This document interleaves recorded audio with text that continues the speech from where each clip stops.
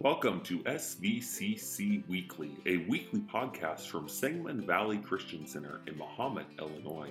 We hope you enjoy this message from our church and be sure to check us out online at www.sangamonvalley.net.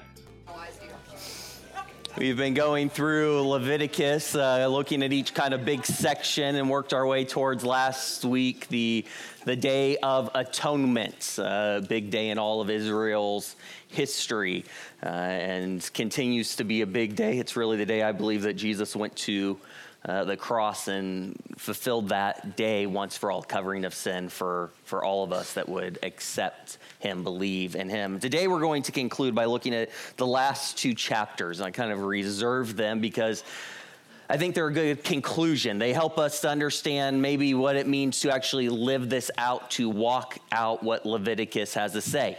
I hope now that we're at the end of this, we've spent about 7-8 weeks now in the book of Leviticus, that next time you are reading a Bible reading plan and you come across it, you don't skip it. Maybe you have a little bit more insight now to get a few more things out of there. The book of Leviticus, as I started off the series saying, is what the Jews have for years in Jewish tradition, is what they actually teach to some of the youngest in their families. They find it that important. And so hopefully we can be like the younger Jewish children, have a little bit of a grasp of what's happening in the book of Leviticus. And today we're going to talk more specifically about, okay, how do we actually walk this out? How do we live it out? And so just to give you a summary of the last two chapters, I'm not going to go through them verse by verse, although I'll highlight a few. You can go to Leviticus 26, verse 3. I'll do the first verse I want to highlight to you. It says, "If you walk in my statutes and keep my commandments and perform them, then I will give you rain in its season, the land shall yield its produce, and the trees of the field shall yield their fruit." Some of you may remember Pastor Brent, I don't know, he filled in or did an Easter message or something not too long ago, and he loves this title of a sermon. Pastor Jim told me one of his favorite titles of one of Grandpa's messages was Who Takes Out the Garbage? I don't remember that when I was young enough, but I do remember this one, and it's even circled here in my Bible. Verse 3, it starts off with if. That was the first word in its title, and the second word is in verse 4 in my Bible, then, if, then. Because if you go through Scripture, there's a lot of if, then. If you do this, then God will do this. You can fill it in. You could probably summarize it down, all of those if-thens, to these two verses. If you walk in my statutes and keep my commandments and perform them, then I will give you rain in its season. In other words, the produce of the land is going to grow and provide for your every need. If you obey, or if you walk in my statutes, then I will. It's also interesting if you go down to verse 12, this theme of walking continues. It says, "I will walk among you and be your God, and you shall be my people. I am the Lord, or Yahweh, your God, who brought you out of the land of Egypt, that you should not be slaves. I have broken the band of your yoke and made you walk upright." It's interesting here in verse 12 that he says, "I will walk among you and be your God, and you shall be my people." Because if you remember back to Genesis chapter 3, really Genesis 1, 2, and 3, that God, there's this picture of him walking with Israel in the garden. Walking with them. And they even hear his footsteps. They hear God walking in the garden. And God is now coming again, although humanity screwed it up and sinned, and yet coming saying, look, I want there to be a people that are mine, that I walk among. God's longing to be present with his people. He's saying, look, if you walk in my ways, then I will be present among you. I will walk among you. Verse 14 comes down to the next part, though. It says, "But if you do not obey me." So we could say verses 1 to 13 of chapter 26 are the blessings. If you walk in God's ways, these are the blessings. And then the longer part, starting at verse 14 all the way to the end of 26, are what we could call the curses. The curses. What does it mean if you don't walk in God's way? The what if of disobedience. The what if. If you go to verse 15, it says, if you despise my statutes, or if your soul abhors my judgments, so that you do not perform all my commandments, but break my covenant. Remember, covenant is a way of saying commitment. Commitment from God, and he's expecting a commitment from the people. I also will do this to you. I will even appoint terror over you, wasting disease and fever, which shall consume the eyes and cause sorrow of heart. And you shall sow your seed in vain, for your enemies shall eat it. I will set my face against you, and you shall be defeated by your enemies. Those who hate you shall reign over you, and you shall flee when no one pursues you. So obviously the curses, the disobedience, even God is going to turn his face against them if they disobey. Chapter 27. Chapter 27 now gets into basically if you make a vow and you don't want to keep it, here is how you determine what that vow is worth with money. In other words, this is what most of us do today that takes tithe and offerings. We don't bring in our cows. We don't bring in the corn. We bring in a monetary value. Chapter 27 is kind of giving a monetary value for their land. What if you live far away from the temple and you have to come and make a sacrifice? Well, here's the monetary value. In other words, we call it the exchange rate of an animal for a shekel or silver or whatever they were using. It's how you determine value. We're not going to deal with that section as much today as I want us to talk about living out a life or walking out a life that points towards God. Leviticus, that's really the point. God establishing a people that if they live this way, they eat this way, they dress this way, their life will point towards God. Our life is to do the same thing. It's the point towards God. If we actually walk out what God is saying to us, then we will point towards Jesus. We will make him Lord every day. But we have a few things we have to consider. So there are a few questions I just kind of want to walk through that maybe have come up as you look at Leviticus overall, maybe have come up just as I'm talking about blessings and cursings. Cursing, you may be thinking, oh, it's Halloween. Is he talking about witches waving a wand? No, it's probably a little more serious than that, not just Disney fun. It's sorrow. It's torment. What does that mean?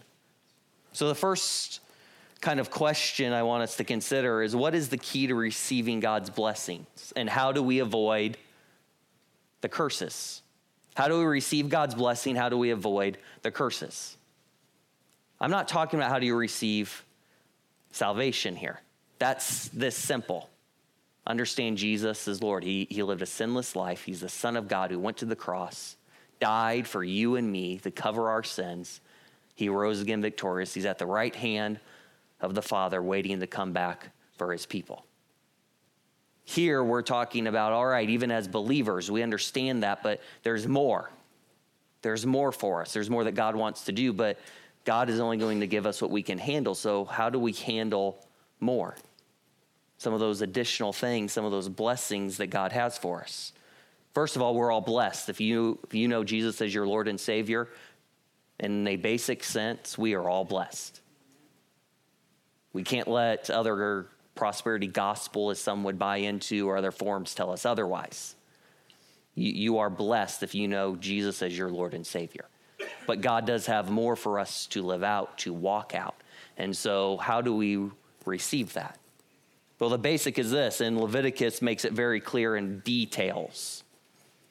Luckily, the New Testament summarizes it down to a few simple things. Maybe I'll highlight that another time. But the book of Leviticus in its details makes it clear that the key to blessing is really that obedience. And I would say an obedient heart. Don't think it's just the rituals that you get into. It's an obedient heart. How do you receive God's blessing? Have an obedient heart. How do you avoid the curses? Don't disobey him. If he tells you to do something, obey. Psalms 51, 16 to 17 really makes this clear. It says, for you do, this is the psalmist or probably David talking about God. It says, for you do not desire sacrifice, or else I would give it. You do not delight in burnt offerings. The sacrifices of God are a broken spirit, a broken and a contrite heart. These, O God, you will not despise. See, it's more than just obedience. Sometimes we want to follow a list of rules. We can read Leviticus and really think all these details, it's about rules. No. That's why the psalmist makes it clear, and through Scripture makes it clear it's walking in God's ways. It's about a heart after God, an obedient heart. The Bible, the next question I want us to consider, and as you think about blessings and curses, you may think about this. If not, you've probably thought about it in other contexts, but it's this: the Bible teaches that God is good, right? It teaches God is good. Read through the Psalms. God is good. God is good. So why do these curses come if people disobey him? Why do they come? Maybe even brings us to this question that I'm sure most of us, if we were honest, have asked. Since the Bible teaches there are curses for disobedience, does that mean it is God's will when people suffer from disobedience? We've probably had those questions as something bad happens. In part, when we hear the if-then, if you obey me, then there'll be blessing. If you disobey me, then there's going to be suffering. Scripture teaches that. We've probably wrestled with that. I think we also have to understand we don't want to be like the Pharisees and Sadducees and religious leaders that Jesus comes and confronts, who more often are pointing a finger saying, you did something wrong, or your parents did something wrong, but somebody did something wrong and it's your fault. No, we do have to step back and say, okay, what are we walking through? Is there something we have done wrong? But you and I aren't the ones that sit there always and be pointing the finger. Because most of the time when our finger comes out, we're not just trying to help somebody. We're saying, you deserve punishment. And Jesus makes it clear he's reserving that for himself, really for God. Punishment is never put in our hands in the New Testament. But the question comes, okay, if God says there to be curses, is it really God's will that they're suffering? Let me phrase it a different way. Think of it as a parent-child relationship. You want your child to obey. You tell them, you eat your dinner, you get dessert. Right? You get cookies, ice cream. I don't know. How nice are you? Or if it's like my parents, you don't eat, you don't get dessert. Well, what is the will of my parents? The blessing or the cursing? Or if dad was in a not so good mood, you're going to sit there until you eat no matter what, and you still don't get dessert. You've all probably done that. What is the will? What is God's will there? What does he actually long for? Now, what does he allow? Because he wants what? He wants to bless us. He wants to teach us. There's natural consequences in life because God wants us to understand how he intended for us to live. Now, it doesn't mean I follow Jesus, I'm blessed, everything works out perfectly, because the New Testament tells us if you follow Jesus, then most of us at some point, the most glory that we can have is to follow in the suffering that he followed in. But it's not suffering from our disobedience, it's suffering that brings glory to God because we have obeyed him and the world has turned against us. There's a difference. All of us should, in some ways, almost long to bring that type of glory to God. That I've followed him so closely, I've been obedient, that even when I suffer, it's okay because it brings glory to God. Versus the suffering that I'm talking about here that is from disobedience. Disobedience, not following the natural course of life. What happens if you go very far up on a ladder and then you jump off the ladder? The natural consequence of gravity, bang, you hit the ground, it's going to hurt. Farther up you are, the harder it's going to come down. Natural consequence. There's some of those built in. God here in Leviticus is almost talking about that. There's some natural consequences. He's building that in so the people come back to him. But does that mean that those consequences are God's will? Some of you and other pastors may think so. I really don't. When I put it in the context of that parent-child relationship, I think it's really God's will is he wants them to get dessert at the end. He wants the blessing. He wants this relationship with them. And really the ultimate blessing, according to what I read, Leviticus 26, is his presence with them. That there's this fellowship that's happening, this back and forth with God. That's the ideal of a relationship with him, that face-to-face, as Corinthians talks about. That we become more and more like him. A few verses from the New Testament I think help us understand this is Acts 10:38. It says talking about Jesus, says how God anointed Jesus of Nazareth with the Holy Spirit and with power, who went about doing good and healing. What is Jesus about? Doing good and healing. We could go through the books of the gospel and see Jesus went about teaching, preaching, and healing. Over and over again, teaching, preaching, and healing. Here, even in the book of Acts, it summarizes it down to he's doing good and healing. And then it says, all who were oppressed by the devil, for God was with him. So you have really the picture here of good and evil. Who does good? Jesus. And what is he doing? He's healing those who are oppressed by the devil. Tells us that there is an impact in the spiritual realm from Satan that Jesus comes and confronts. There's an authority there actually that you and I even have as believers because he has all authority. We go therefore and make disciples in his name. So there's an authority that comes through Jesus when we come against the enemy. But it tells us what's God about? Doing good, healing. What's the enemy about? Oppression, coming against people. John 10:10, it also tells us, it says the thief. Now some of us may think it's referring to Satan. Well, you go back and read John 10, it's actually probably referring to the religious leaders. Because let's be honest, we often have a false view of Satan and we think he's like God and he's omnipresent. He's not. Now, does he have people working for him, the demonic realm? Yes. But is Satan himself omnipresent? No. We oftentimes want to blame him or his realm, and in most cases we can't.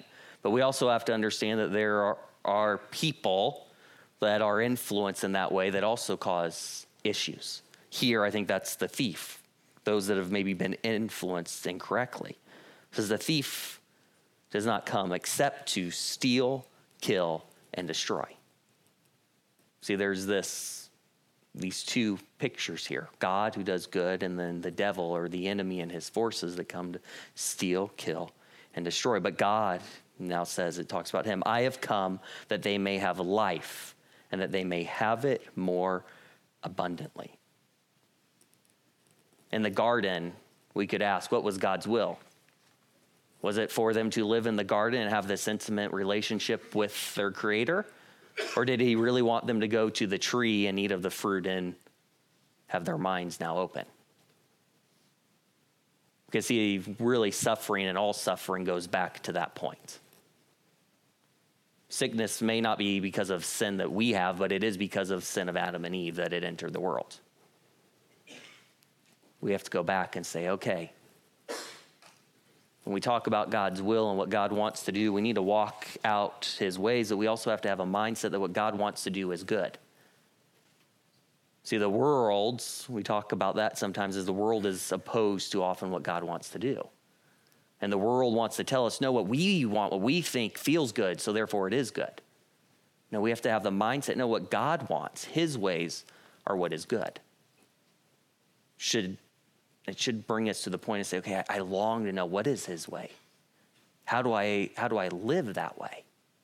Because that's what's going to bring God's presence. That's what's going to bring God's blessing in my life. And just like the garden, I believe, again, that God's will isn't for them to be cursed, isn't for the ground to be cursed, for there to be pain in childbirth. You know, different curses we read there in Genesis 3. God's will was for them to live in this ideal sanctuary with him in the garden. But God wanted there to be free will, and so he allowed them to partake of the tree. It's the same thing today. God's will isn't for there to be this sin and suffering, but he does allow it So there is this choice. And ultimately, hopefully, we all make the choice to choose him. Amen. Today, as I come to a conclusion of both this series as well as the last kind of two chapters here, I think the important language, and it's the language I like because it's the language we see in the garden, it's the language we see here, it's the language we also see in the book of Romans and other New Testament writings, and that's about how we walk. How are we going to walk out each day? Are we going to choose to serve God? Are we going to choose to have a heart that is seeking him? Are we going to choose the way of the world? Are we going to choose the way of influence from the evil realm, the devil? Are we ourselves maybe even going to be that thief that comes to steal, kill, and destroy? Are we going to choose to live life like Jesus, who came to do good and heal all who were oppressed by the devil? How are we going to walk it out? How are you going to walk it out? I think it's why Jesus said, well, pick up your cross daily and follow me. It's a daily decision we all make. Do we daily pick up that cross and say, I'm going to walk after Jesus? Now, we have the benefit, although, again, Leviticus gives us the detail. I think we also have to say, praise the Lord, we can now eat bacon. That's my best picture for us understanding, okay, the New Testament has moved us beyond a little bit. Doesn't mean God doesn't want obedience, doesn't mean that, but now we have the privilege of the Holy Spirit coming and living inside of us, giving us a new heart. See, God's always wanted it to be an internal decision, and so he's done it now so much that he's now allowed the way for him to come and live inside of us. So we're going to live like the New Testament says and walk by the Spirit of God. How are we going to choose to walk? If you're a believer, you have the ability to walk by the Spirit. That's why we don't need a big list like Leviticus has. We need the Spirit of God inside of us, the Spirit of God coming and directing us. I'm going to have the worship team go ahead and come up now.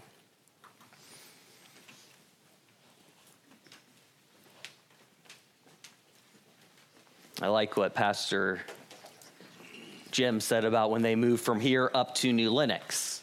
All right, God was going to do ministry how God chose to do ministry. When we reflect about God really wanting us to walk it out, that's really the choice every day, is how is God going to minister through me wherever he's placed me? Yeah, I'm going to seek after him, but God also cares about others. So how am I going to minister to others as I'm walking this out? And that's going to look different for each one of us because God's put us all in a unique spot just where he wants us. We have teachers in how many different school systems? Scott's probably the furthest south. Carrie's probably the furthest over to the west. Well, Miss Kim's here. She's the furthest north, I bet. All right, our schools are represented. We have how many businessmen that are represented in different places? How many grocery stores do we all go to? Well, we know Junior has one he prefers, because that's where he works. But are we actually walking out this relationship with God, but also walking out where he's placed us? Don't get lost in the rules, but come and say, all right, God, Holy Spirit, what's the instruction for me? For my life. Thank you for listening to SBCC Weekly. We hope you'll subscribe to this podcast as well as give us a like. You can visit us again online at www.sangamonvalley.net.